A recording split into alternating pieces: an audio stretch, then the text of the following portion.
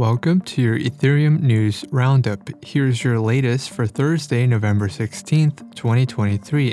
ENS writes an open letter to unstoppable domains, Aave Companies rebrands to Avara, BlackRock files for an Ethereum Spot ETF, and Fhenix publishes its whitepaper for FHE rollups. All this and more starts right now. Gitcoin Grants 19 is now live. If you'd like to support ETH Daily, please consider donating by visiting ethdaily.io/Gitcoin.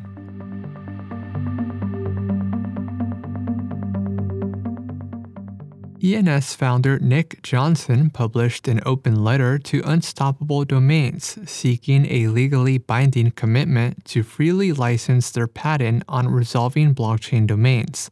Johnson says that the patent, which was awarded earlier this year, is entirely based on innovations developed by ENS. Johnson expressed concerns over Unstoppable Domains' ongoing pursuit of additional patents. In response, Matthew Gold, founder of Unstoppable Domains, declined the request, instead proposing for ENS to join the Web3 Domain Alliance, an entity that is run and funded by Unstoppable Domains. Aave Companies introduced Avara, a rebrand for its parent entity that houses its portfolio of DeFi projects. The rebrand is paired with the acquisition of Los Feliz Engineering, the team behind the Family Self-Custodial Wallet and the ConnectKit developer library. The amount of the acquisition was not disclosed. Avara's portfolio includes the Aave Lending Protocol, the Lens Web3 Social Graph, the Go stablecoin, the Sonar game, and now the Family Crypto Wallet. Committed to driving DeFi innovation, Avara aims to be a provider of Web3 features and services catering to startups, existing businesses, users, and DAOs. Avara's website also hints at an upcoming new project.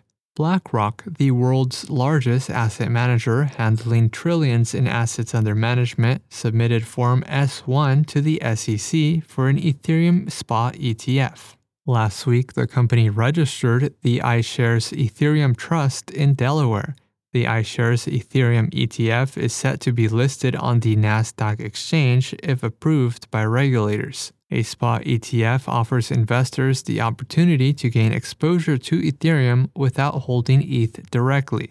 Instead, BlackRock will hold Spot Ether, which will be under the custody of the Coinbase Custody Trust Company. The SEC has a maximum of 240 days to either approve or reject the application. And lastly, Fhenix published its white paper for fully homomorphic encryption rollups. FHE is a scaling solution for private smart contract execution. It allows computation on encrypted data without decryption. The solution also uses Arbitrum Nitro's fraud prover to compile all the FHE logic down to WASM. The paper demonstrates a partial proof of concept for FHE rollups and is open for community feedback. In other news, developers introduce Rollup Improvement Proposal 7560 for native account abstraction, Caldera introduces key management, and LayerScan releases new features.